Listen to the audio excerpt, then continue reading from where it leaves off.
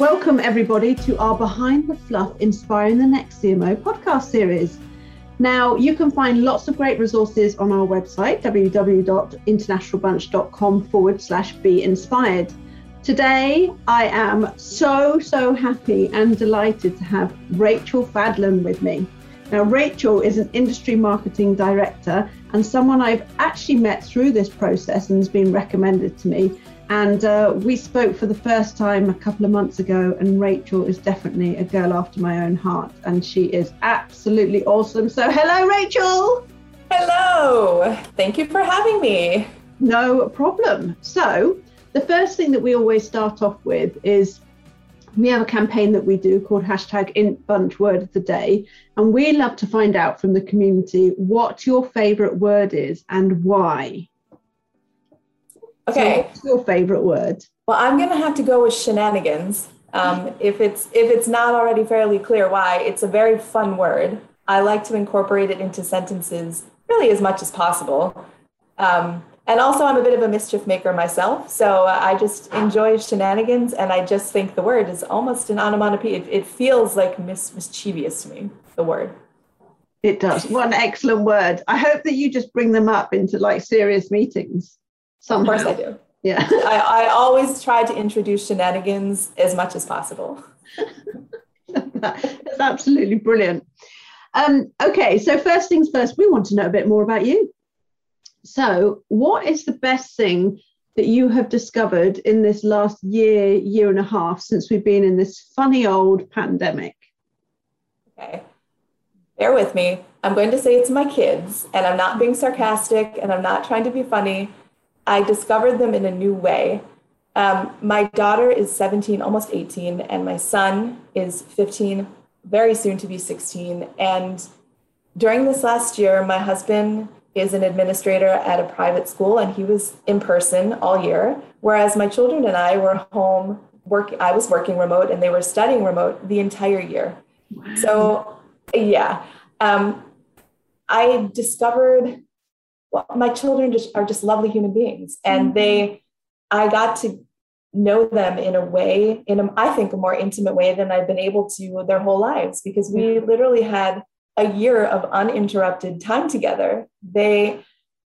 One of my favorite things from this last year was when we were able, and when I didn't have meetings, we sat together every day for lunch, and I've never gotten to do that with my kids. So I just feel like I've gotten to know them. I was lucky enough to get to know my kids in a way that I wouldn't have been able to before, and I feel really grateful. Yeah, I think that's 100% right. And I think that a lot of parents and people out there, that will really resonate with them, whether it's a child or a family member. I think there's a lot that can be said for the valuable, concentrated time that we've actually spent with those people that we never really had the opportunity to do before. And even if it was forced on us, it's just, it very much resonates with me. Last year, Poppy was she was 2.5. And she goes to nursery every day, Monday to Friday. So for me to actually have to spend time with her, but like you, I mean, we all work remotely here anyway, but to be forced to spend that valuable time with her, it was just, yeah, they are amazing, aren't they? They are absolutely amazing human beings. They really, and I can't say this strongly enough, kept me sane during the year. I'm a really social, extroverted person, and it was a hard year also for my kids. And they really, I don't know if they'd say the same about the past year as I'm saying right now, but I don't know if I drove them crazy, but it was just lovely. I mean, we found so many things to do together that, it was just an invaluable time. And now they're away they go to a sleepaway camp over the summer. They've gone for years. This is the first time where I am yearning physically to see them. I can't believe how much I miss them not being home. The whole new perspective. You don't know what to do with yourself, do you? No, what do I do without my children? We had our routine, we had our little meals, we had our shows we watched. I can't watch any shows because I have to wait for them. Oh, no. Oh, I'm sure that they'll be at your camp, maybe on their phone, they'll be watching these shows and they'll come back and go, no, Mum, I didn't watch that show. Let's watch it together. Well, I'll tell you what, the campers, my son, they're not allowed to have any electronics there. Oh, they'll be fine. So yeah, he definitely didn't. Now, my daughter, who's a counselor, that's quite possible that she did do that. Yeah. You just can't help it, can you? My husband and I like that. We'll start watching a series together and then he's like, oh, should we watch that? And I'm like, oh, I'm on season 7 now. Sorry. Do the same thing. I'm a binge watcher. Yeah. Oh, brilliant. So who inspires you, Rachel? I think that's a big question. I don't have a specific person in mind. There are so many people that inspire me all the time in so many different ways. I am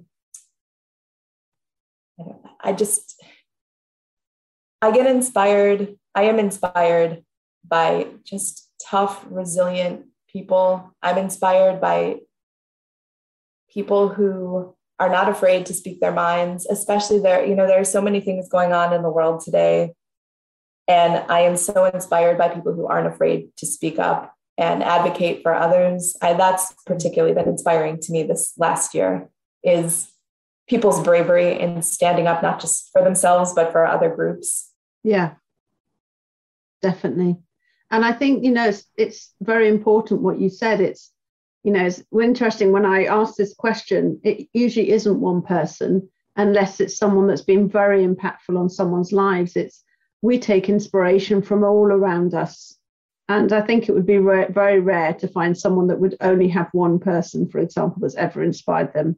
And I think absolutely taking strength from strong, resilient people, and especially caregivers in the last year, and all these people who've been the frontliners, absolutely incredible how, as humankind, we can really be.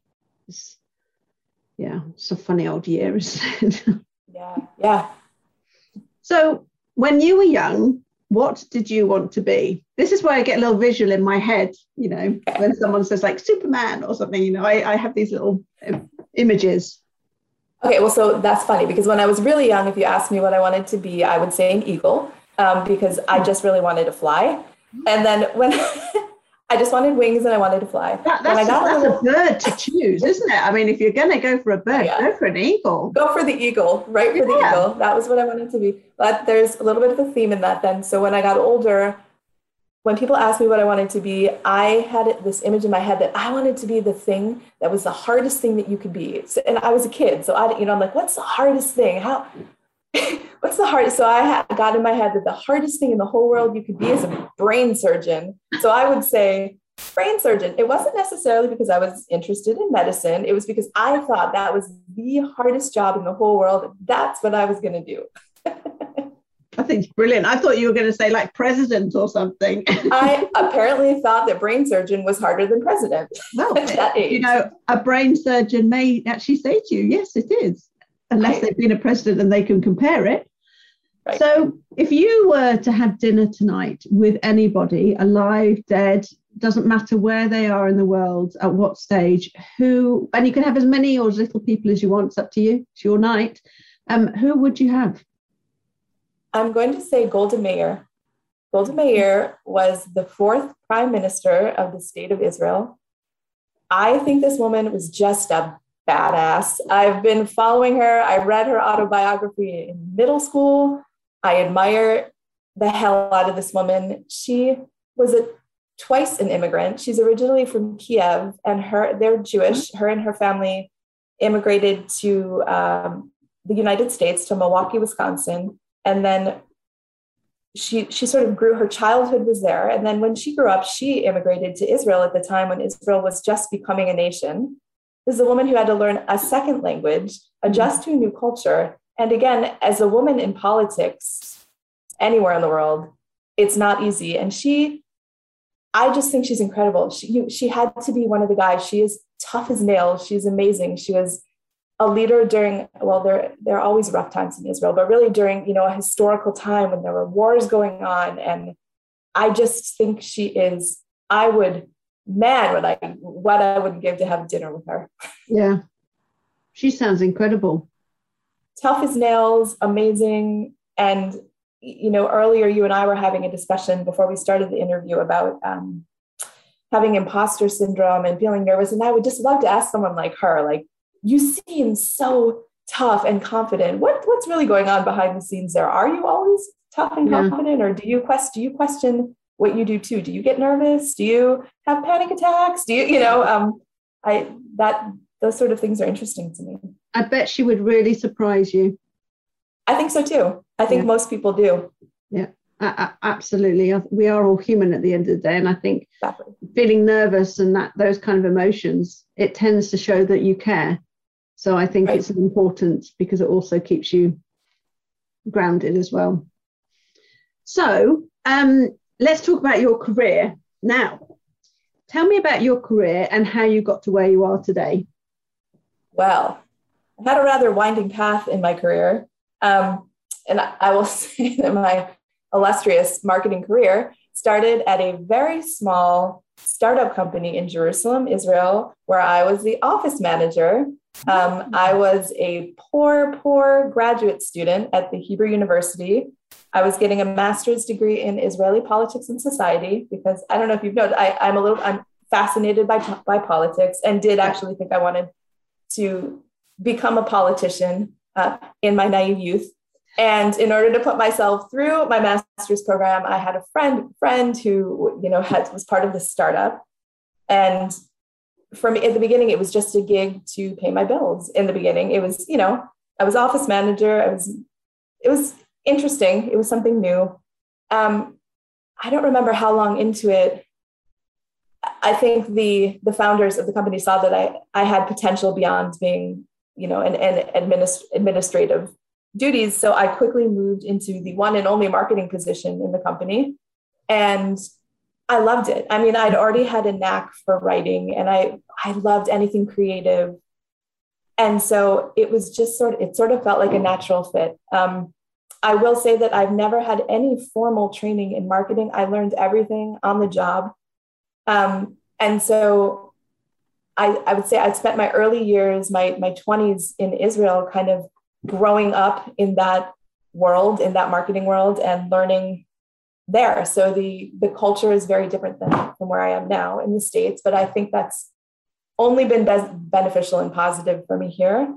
Yeah. After that company went bankrupt, I found a job in another software company in Israel that's still there. And just to put that in there. Just so that it's not like this is not like when you go somewhere, they go bankrupt. Exactly. Yeah, I swear it wasn't me. It was not my marketing skills. It wasn't my marketing budget spend. I swear, to be fair, I had zero in that company. You were very creative, like many of us have to be. Yeah. I love that. And well, that's what's fun about startups. And then the next company that I went to was also, I learned a lot there.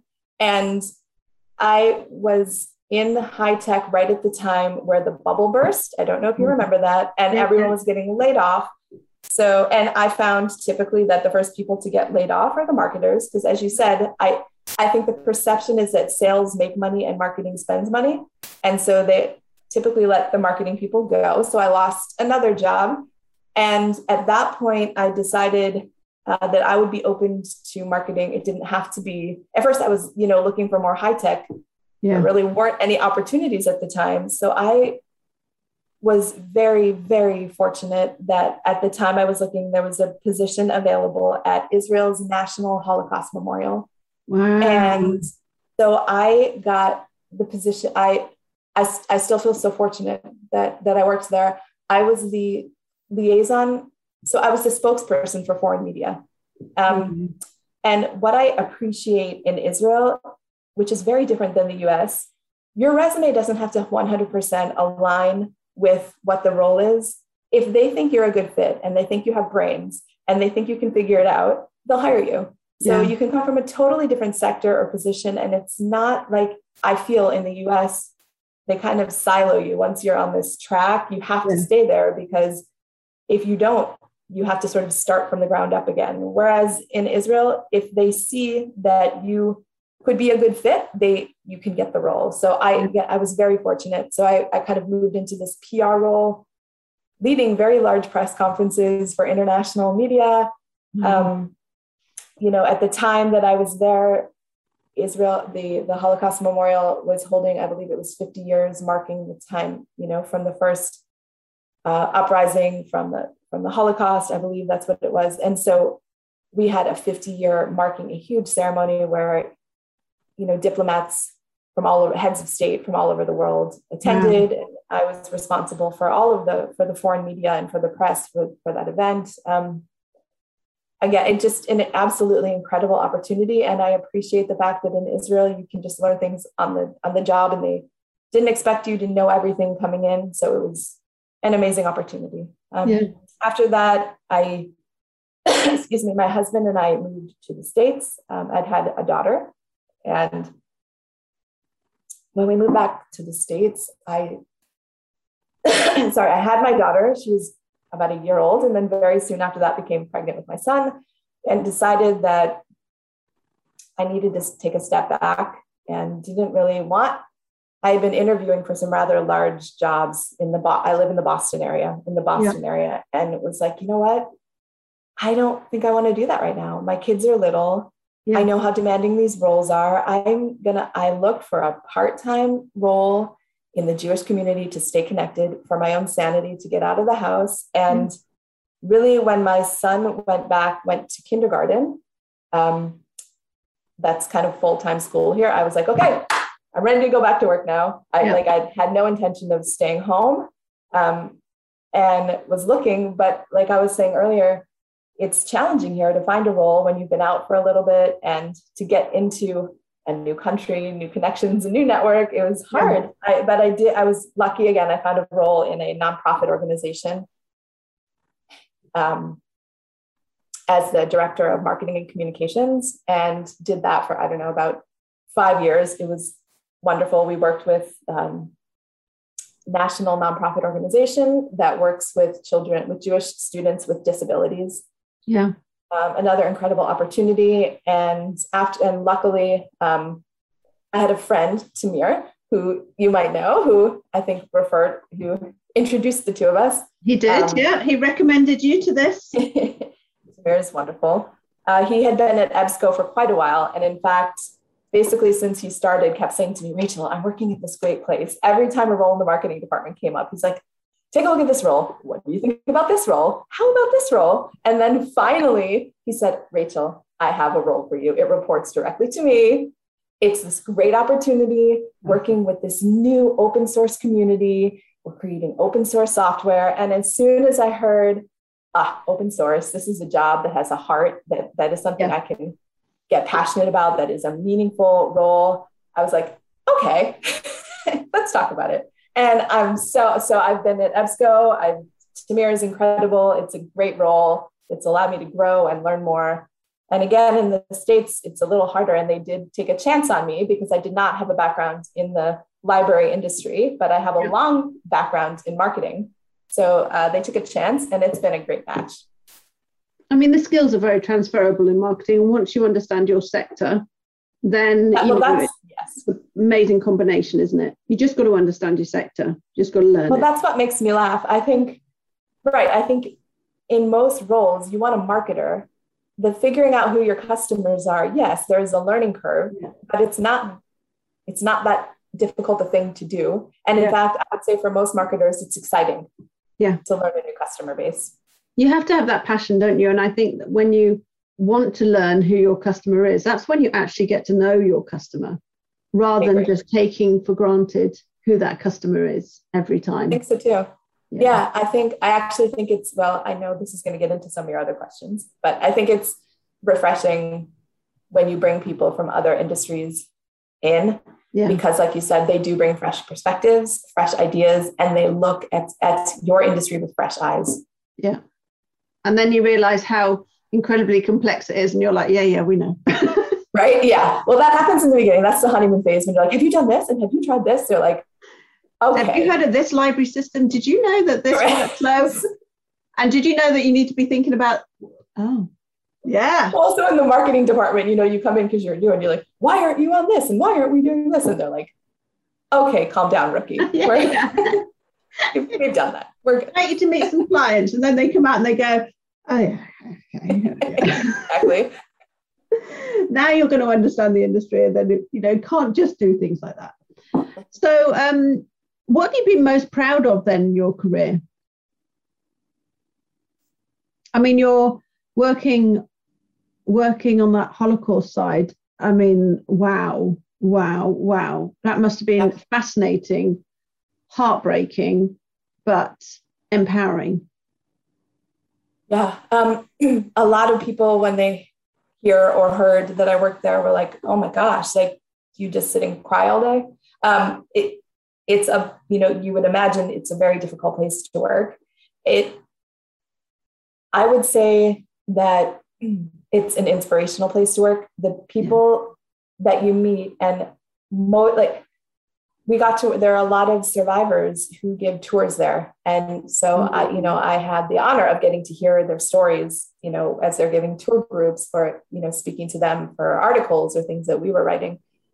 And they're amazing human beings. And the fact that they've gone through something that is indescribably horrific and came out the other side with hope and wanting to make a difference and positive is actually amazing. And I try to explain, I'm like, my office isn't in the middle of the museum with like these pictures around me. I don't sit and cry all day. I'm like, I get to share these incredible stories, or where one survivor didn't realize that his brother was alive after 30 years. Now I'm getting goosebumps. And they are reunited. There was a case where I think it was sisters who were both living in Israel, like 20 miles from each other, and didn't even know that, and were reunited. I mean, there were just amazing stories like that you come home and you're like, this is unbelievable. And it makes you like, even now, I mean, when I get sick or when I get whatever, working there and working in an organization with students with disabilities, I'm always like, it could be worse. I'm fine. This really isn't anything. Yeah. Yes, exactly. It's a little uncomfortable for a couple of weeks, but you know what? I'm okay. It's okay, to feel, down, or to feel absolutely, or to feel a lot of self-pity. But I think it's also a great way to snap yourself out, isn't it? When you need to snap yourself out. That's what it is. When you recognize it could be worse. Well, I mean, don't get me wrong. I'm a huge fan of self-pity, chocolate, all that as well. But like you said, then there's stop sobbing on those. We have this Lifetime network here that are just really all sob movies of things happening to women where you just cry. I'm like, enough. Lifetime movies and chocolate. Now we remember that this isn't so bad. Love it. That is brilliant.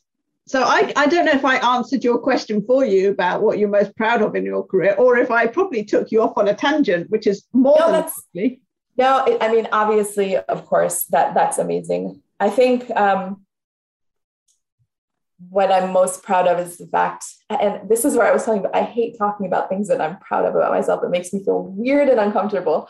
But what I'm most proud of, I think, is the fact that I was able to move countries twice and build a professional community in two completely new places, learn completely new cultures, but still land on my feet in the marketing community. Yeah, absolutely. That takes a lot of strength and resilience. And you and I talked earlier about people and that so much chocolate, so much chocolate. Strength, resilience, and chocolate. That's my tagline. But that's incredibly unique. So I say this to people, we're all unique. You and I can have the same conversation with someone, but we will have different experiences. And everything we go through is very unique to us. And you would be surprised about how inspiring that you would be to people who would be so frightened to go to another country, to think, oh my gosh, what do I do about setting up? When you say, you know what, this is what I did, blah, blah, blah. And they'd be like, oh, that's amazing. And you'd be like, well, it wasn't amazing. I just did it. But it's, for a lot of people, that really would be something. Yeah, I suppose so. It is something very special. So what have you found most challenging then? And I'm guessing it's not going to be working for Tamir because, who's your friend? Because that seems to be going down a treat. And I will, before I answer, I will say that, he and I had a very honest conversation before I started that, this can go one of two ways, and it would have been a shame to lose him and his wife as our dear friends, you know, who we've known for years. So we always sort of have this pact that we have to be open and honest with each other. If something's not working, we have to say it. We have to just really, I don't think we've ever had to have a conversation like that because the two of us have a very similar work style, a similar leadership style. It's been nothing but honestly a pleasure working for Tamir, really. So I was blessed. So that he's definitely, that's definitely not a challenge. And this might not surprise you to hear that I think my biggest challenge is being a woman. I thought you were going to say about your cats, working with your cats, jumping up on the top. that would definitely be one of the top two. Luckily, they're being pretty quiet right now. But yeah, it's definitely challenging as well. I don't need to tell you that, you know, as a woman, I just think we have so many more hoops that we have to jump through to prove ourselves. And I think there are so many systems in place that make it difficult for us to rise to the top, even though we deserve to be. I think, you know, there are still a lot of places that are very much, as we say, you know, a boys' club where you have to claw your way into that group and you have to take a lot of crap while you're there to, you know, to get your place. And I think that there are still just these impossible expectations on women. Like, you know, when I had my kids, there's this, you know, there's just judgment everywhere. You get judged for staying home with your kids. You get judged for going back to work. You get judged for doing both. You have to be just this perfect superwoman where you're, you know, if you are working, you have to be the perfect worker, but you also have to be the perfect mom. And they have to, you know, you have to have your kids doing all the perfect activities. And that's so stressful. And so to me, that's honestly been the biggest challenge. And just coming to the realization as I've aged that I don't really care what other people think about what my life's path is, because everyone is different. Everyone does it in their own way and in a way that works for them. And if someone wants to judge me, that's on them because they're having their own issues. And I just have to understand that it's not about me. It's about them and maybe their own guilty feelings. Absolutely. We are in control of our own emotions most of the time. Right. And we can control how we feel about how people feel about us. And you're absolutely right. You know, when we're younger, we worry so much about what are people thinking. And I mean, you know, unless they're someone of real significance, who cares?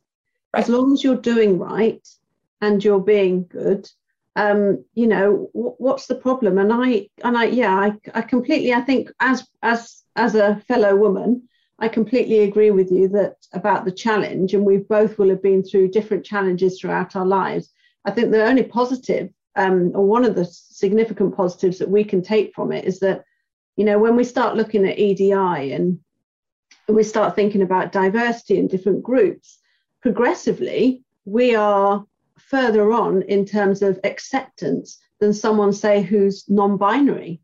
So I think it's, you know, we've gone through a lot of stuff, and you and I haven't gone through stuff that people went through decades and decades ago.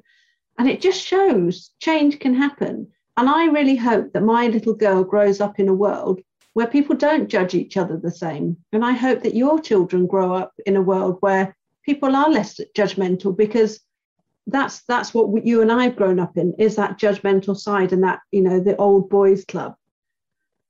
Yeah, I'll say, you know, I've been really inspired by watching my daughter and her group of female friends. They encourage and support each other in a way that I don't think women our age knew how to do for each other. You know, I remember my girlfriends in high school were kind of, and again, I think we were just modeling this, and this is the way that we were taught to treat each other. This is what we knew, you know, it was kind of, there was the backstabbing and there was jealousy and there was this two-facedness that I don't see in my daughter and her friends. And I love it. I love how they encourage each other and they compliment each other and they support each other. And it's taken me decades to have friends like that. And to learn to have those healthy relationships with other women as well. And seeing that my daughter just naturally has that with her friends, it makes me want to cry tears of joy. I'm happy for their generation that they have that. And like you're saying, I think that things do change every generation, and it's really, I just hope it keeps going. And like you said, not just for women, but for everyone. And it will never be perfect, but it needs to be better. Yeah, that's right. Absolutely. So, what's your ultimate career goal? President of EBSCO? You know, it's funny because, again, when I was younger, I was like, I'm going to be CEO of a company. I don't want that anymore. Now you've I don't. At a senior Right? level, like.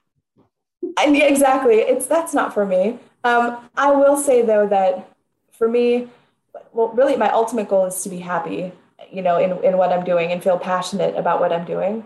I would ultimately, and again, I always feel, because I did take that 7-year hiatus in my marketing career, I always feel like I'm 7 years back. And I talk a lot with Tamir about this, how I get frustrated sometimes, because I really feel that I should be leading a marketing team at this point. I have the expertise, I have the background to do it, and I love it. So my ultimate goal would be leading a marketing team.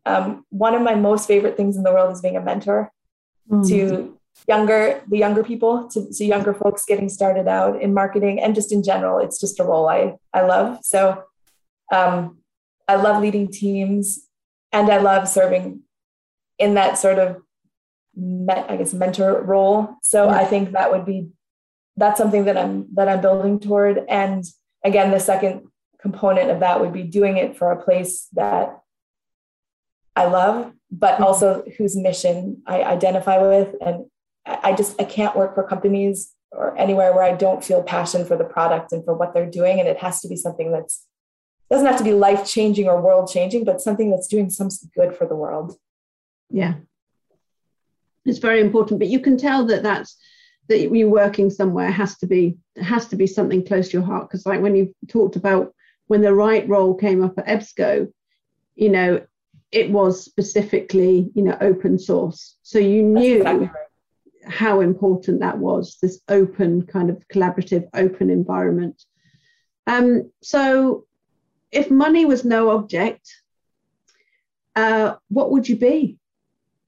Okay. So I've had this dream for probably a decade now, maybe more. If I win the lottery someday, I swear, not a brain surgeon or not an eagle, although flying would still be really cool. And I do still have dreams where I'm flying.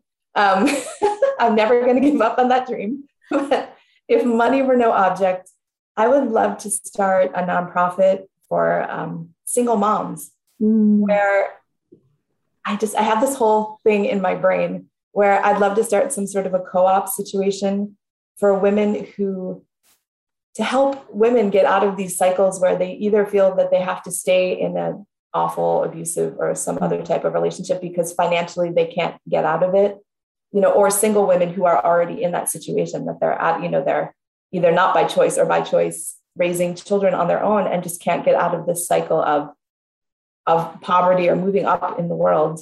And so I'd love to start, I just have in my mind this investing in buildings that could be like a co-op situation where single moms have each other. So they'd have their own network where, you know, if they could watch each other's kids and not have to worry about money and just have this support network, but also have a network, a nonprofit organization in there, helping them build management skills and helping them go back to school and training them and getting them kind of getting them to where they want to be in their lives. So, and I just envision a business going along with that could kind of funnel women in that had actual like health insurance and good benefits for them. So let them bring their children to work, you know, that's what I would do if I had all the money in the world. Because we know now we can have our children at home, as disruptive as they are, we know we can manage it. So bring your children to work. It's possible. It's you know, it obviously would depend on what the business is, but it's or some remote opportunities, but some way where they can get by, have their children, but also move up in the world and, you know, be able to support themselves in a respectful way and feel empowered. Yeah, it's very important for self-worth, isn't it? And to actually be given opportunities that wouldn't normally be available to them. Oh, I love that. That's that's my dream. Yeah, that's very, very special. Very special. And my second dream is owning a house with an enormous backyard where I could adopt all the homeless dogs and all the homeless cats and all the homeless llamas and donkeys and just have them in my yard. I love animals. I think you don't need a house with a big backyard. I think you need a farm. Yes. Because your neighbors are probably not going to love all the dogs next door, barking. No, yeah. It would definitely need to be on a huge plot of land away from other people. Thousands of acres. Yeah. And people to manage all these animals as well to help you. That's my other dream. Oh, brilliant. I love it. You can just go around on little, what's they called, golf carts. And just, I would do that. Yeah. You just have about 500 dogs following you. I would be okay with that. Come on, boys. Come on, guys. Let's go. So I asked this question, and sometimes people don't necessarily read books anymore, professional books. They'll read blogs and lots of different things, but I'm going to ask you anyway, and you can say yes or no. So which inspiring 3 professional books would you say are a must read, and why? Yes, you're right. I no longer read a lot of professional books. I used to when I was younger.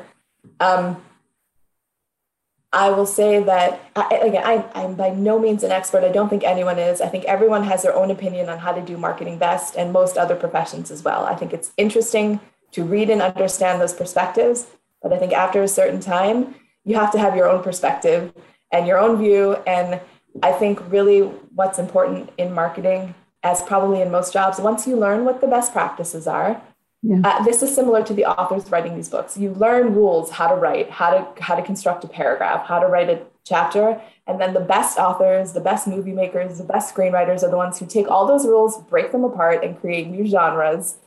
And those are the ones who are winning all the awards and people are going to buy. Those are the New York Times bestsellers. I feel the same way about marketing. It's great to read these books and understand them, but then I want to come in and I want to break all those rules and try something new, because if everybody's doing the same best practices, it's boring. Yeah. People are used to it. Best practice is like a benchmark, isn't it? Best practice. Exactly. There should be benchmarks. You try it, but you build on it and you make it better, or you just keep evolving it. And if you're a marketeer and you get stuck in a rut of doing the same thing and you're not testing and you're not changing and you're not seeing if it's worked or something else is better, or maybe what you did was working great before, go back to it.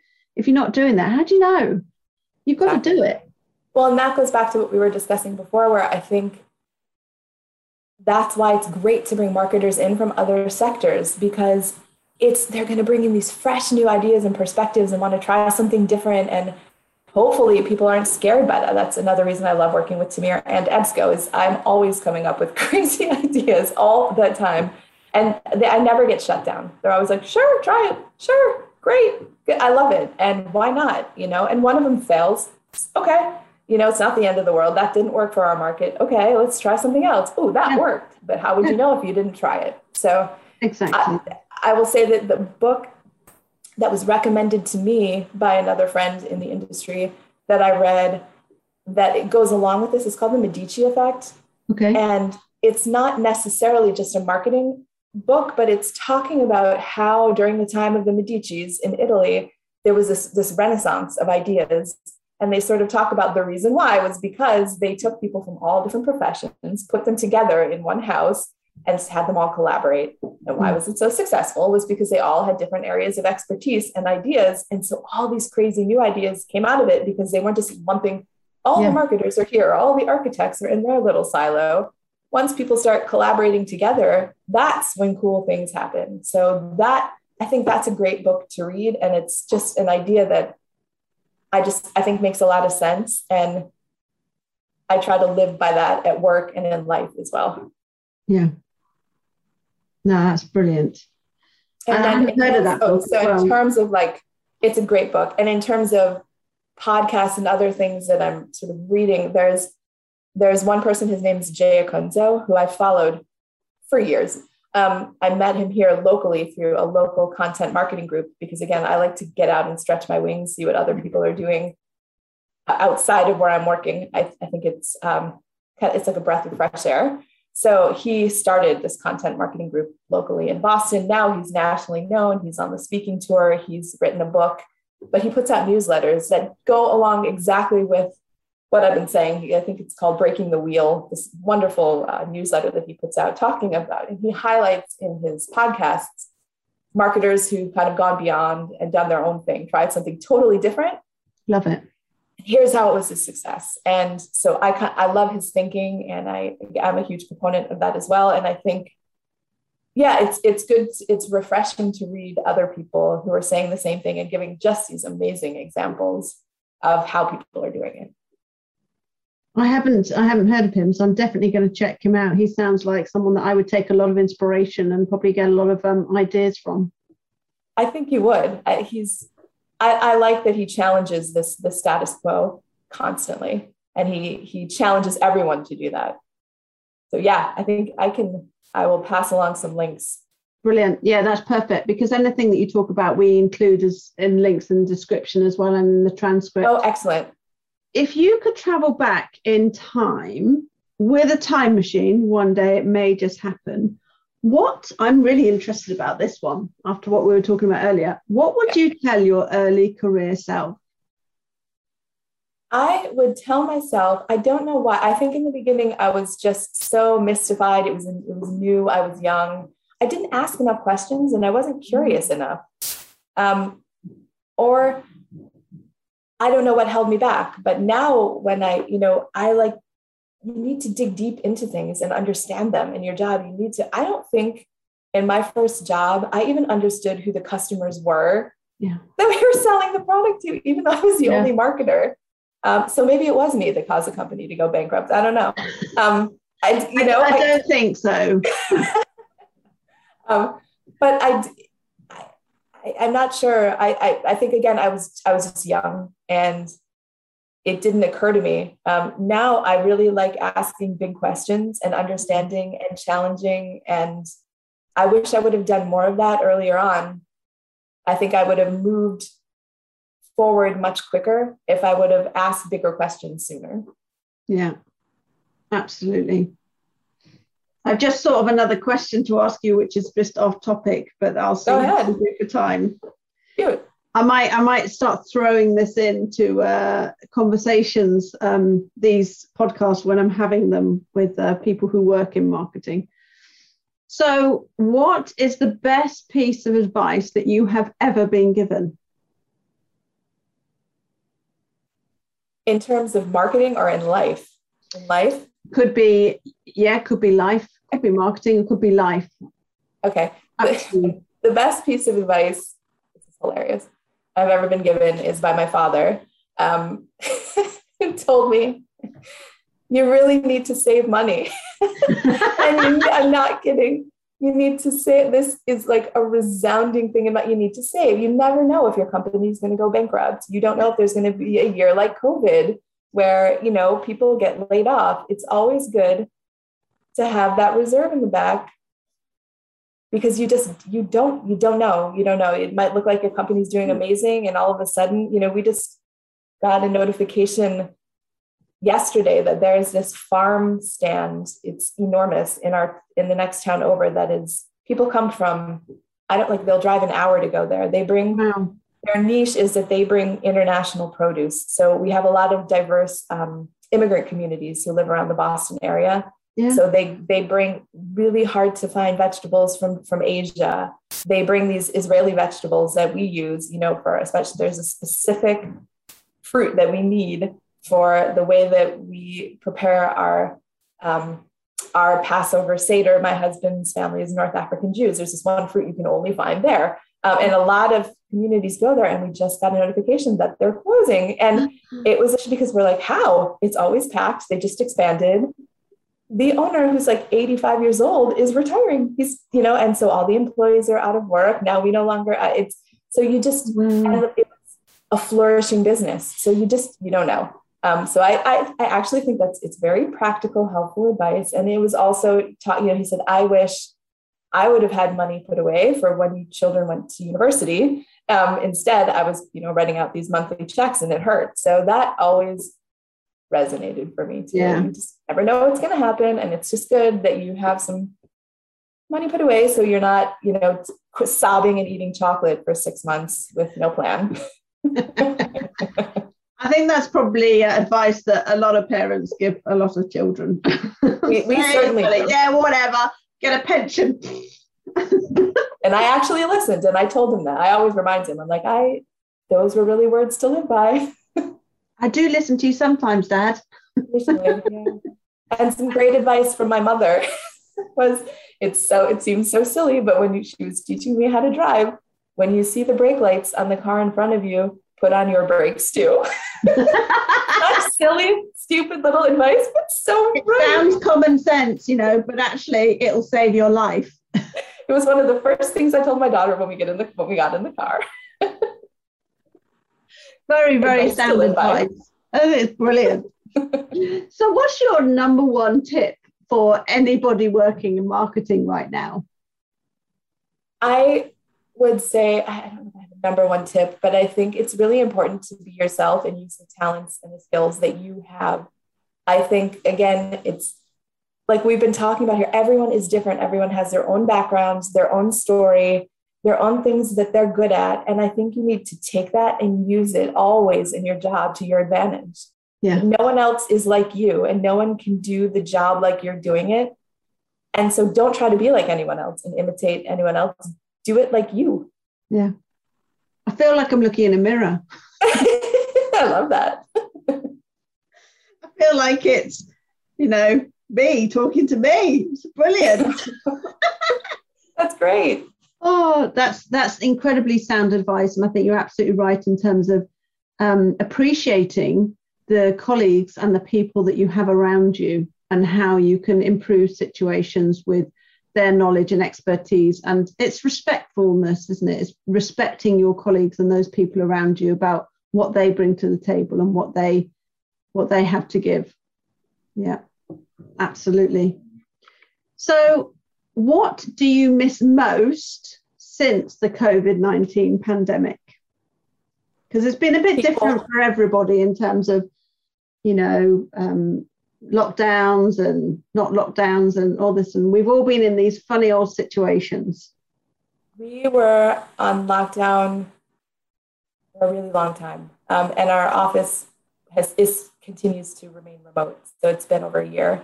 I miss people the most. Yeah, I do. I miss people. Professionally, I miss my colleagues. I miss seeing them every day. I think things are going to change when we do go back to the office. Most people are going to remain remote. So it's leaving me, it's going to change what it looks like working in general. I miss our customers. I miss librarians. I miss going to conferences and seeing everyone. I work in this Folio, this open source community. We usually have face-to-face meetings. I really love that community and I really miss seeing those people. That's what I miss the most is people. Library communities are incredible. And as I've said to someone previously before in these, when I stepped out of the industry for 6 months and took a bit of a career break because I was a bit burnt out, I just absolutely miss that community so much. And they're so incredibly special. And what's been interesting speaking to people who work in library teams is over the past year is how many of them haven't seen each other or spoken to each other. When they were working physically in the same library, they would see each other every day. But because of how different roles are in library teams now and the different hats that information professionals have to wear, some of them would be like people that I used to see every day. I haven't spoken to them in about a year. And you're like, wow. It's sad. It really is sad. Very, very. So, is there funny. anything? Yeah, sorry. I was going to say it's interesting because it's weird for me to call librarians even our customers because I just feel like, first of all, I think customers, they're people. Yeah. And librarians are just this amazing community of human beings. I just think, again, I that's why I feel so lucky to be doing what I'm doing, is particularly in my role where I get to be so embedded in that community. Yeah. I miss them. Yeah, I know that. Some of them I have as some people who work in libraries I have as friends, and incredible people, just incredibly diverse range of people as well. It's probably one of the most diverse or it's it's probably one of the most diverse communities that I've ever worked with and had the privilege of working with. And also I'm a chair of a local regional committee of information professionals. And they're just brilliant. And libraries, what amazing places, and how they have really gone through and in some respects thrived in this last year and a half. And it's been amazing to see the innovative campaigns that they've done, also the different programs that they've done to get users to watch them virtually, and all the different like children's reading classes. And, you know, I see like some librarians doing TikTok, and, you know, I just think, wow, you've really embraced this, and it's amazing. It is amazing. And I will say, you're right. The way that they so quickly got up and running online was amazing. Yeah. But the day that I went to return a book to my local library and the doors were open and they said that they reopened, I actually had tears in my eyes. It felt so good to get back into my library and just to be able to, I like to just browse. I like to browse books. It was very hard for me just to order books online and go pick them up because I like seeing what the librarians suggest. I like looking at the displays. Yeah. It felt, I can't even imagine how it felt for them to reopen. Yeah. I mean, just to see people and have people inside, except with all the COVID restrictions that they'd have to do. You know, I remember seeing so many discussions, and we have it here in Wales in the UK with the Welsh government and what they're, how about sanitizing books, and, you know, thinking about that whole process of what do we do with books when they come back in? Do you leave them in a certain room for a couple of days, or do you sanitize them? And then that whole conversations that were happening. But yeah, it's so, you know, fingers crossed we'll start coming out the other end soon. But you're absolutely right. It's wonderful to see them back open again. They're incredible hubs. They are so important. And I hope that now, when they suffered so much from lack of footfall and getting people in, people really recognize and value certain services like libraries, cinemas, all those kind of things that, you know, was people's interest were waning because things like Netflix and all that. But to actually physically go somewhere like that, people really value that more. And I think that's an amazing opportunity for libraries and other services. Absolutely. So I don't know if you're going to ask me anything from what we talked about. Maybe you're going to say no, and I'll be like, yay! But is there sorry, but me? No, because after our conversation, I have some questions for you too. Sorry. Oh, I thought you said sorry. No, you don't. You should be super excited because I have some questions for you. So I'm just sort of wondering, you know, you asked me, but I want to know what have been some of your biggest challenges? I think some of my biggest challenges in my professional career would be redundancy. I think having that mindset, shifting your mindset to thinking it's not personal, you are just a number at the end of the day. Businesses need to survive and thrive. And it's not that you didn't do a great job, it's just that there's no need for your job anymore and things have been restructured. So I think that for me has been a big challenge, because I've been in a redundancy situation 3 times and twice I've been made redundant.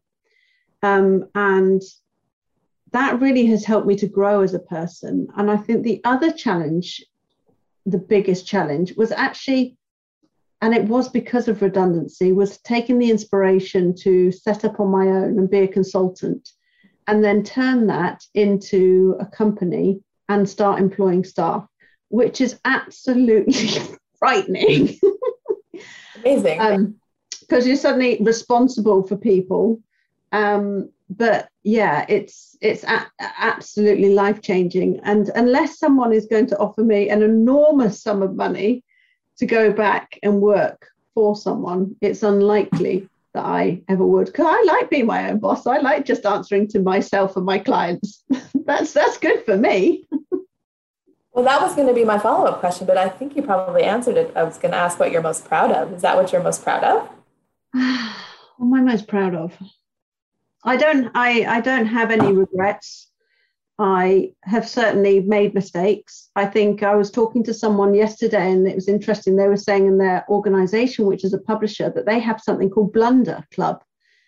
and it's a club where they interview senior leaders and they talk about what mistakes that they've made and then what was the repercussions of that.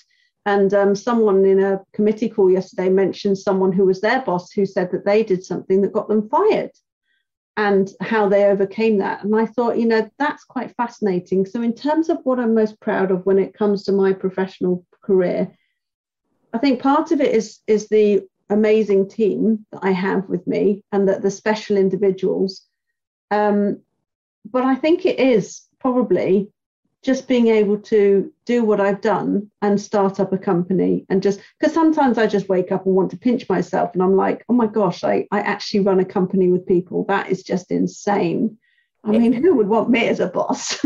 But yeah, so that's probably professionally one of the things that I'm most proud of.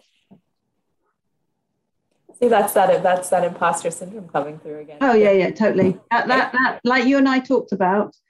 What everyone didn't hear earlier was we were talking about how sometimes in some situations what we're projecting on the outside, which may be confidence, internally. Oh, hello, buddy cat.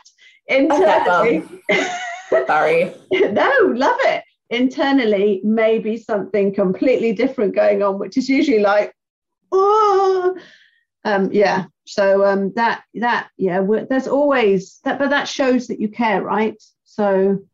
You've got to be in touch with our emotions. We're not robots. Anyone who says they don't get nervous, I don't believe them. No, I don't believe them either. If not, I'm going to make them nervous. Exactly.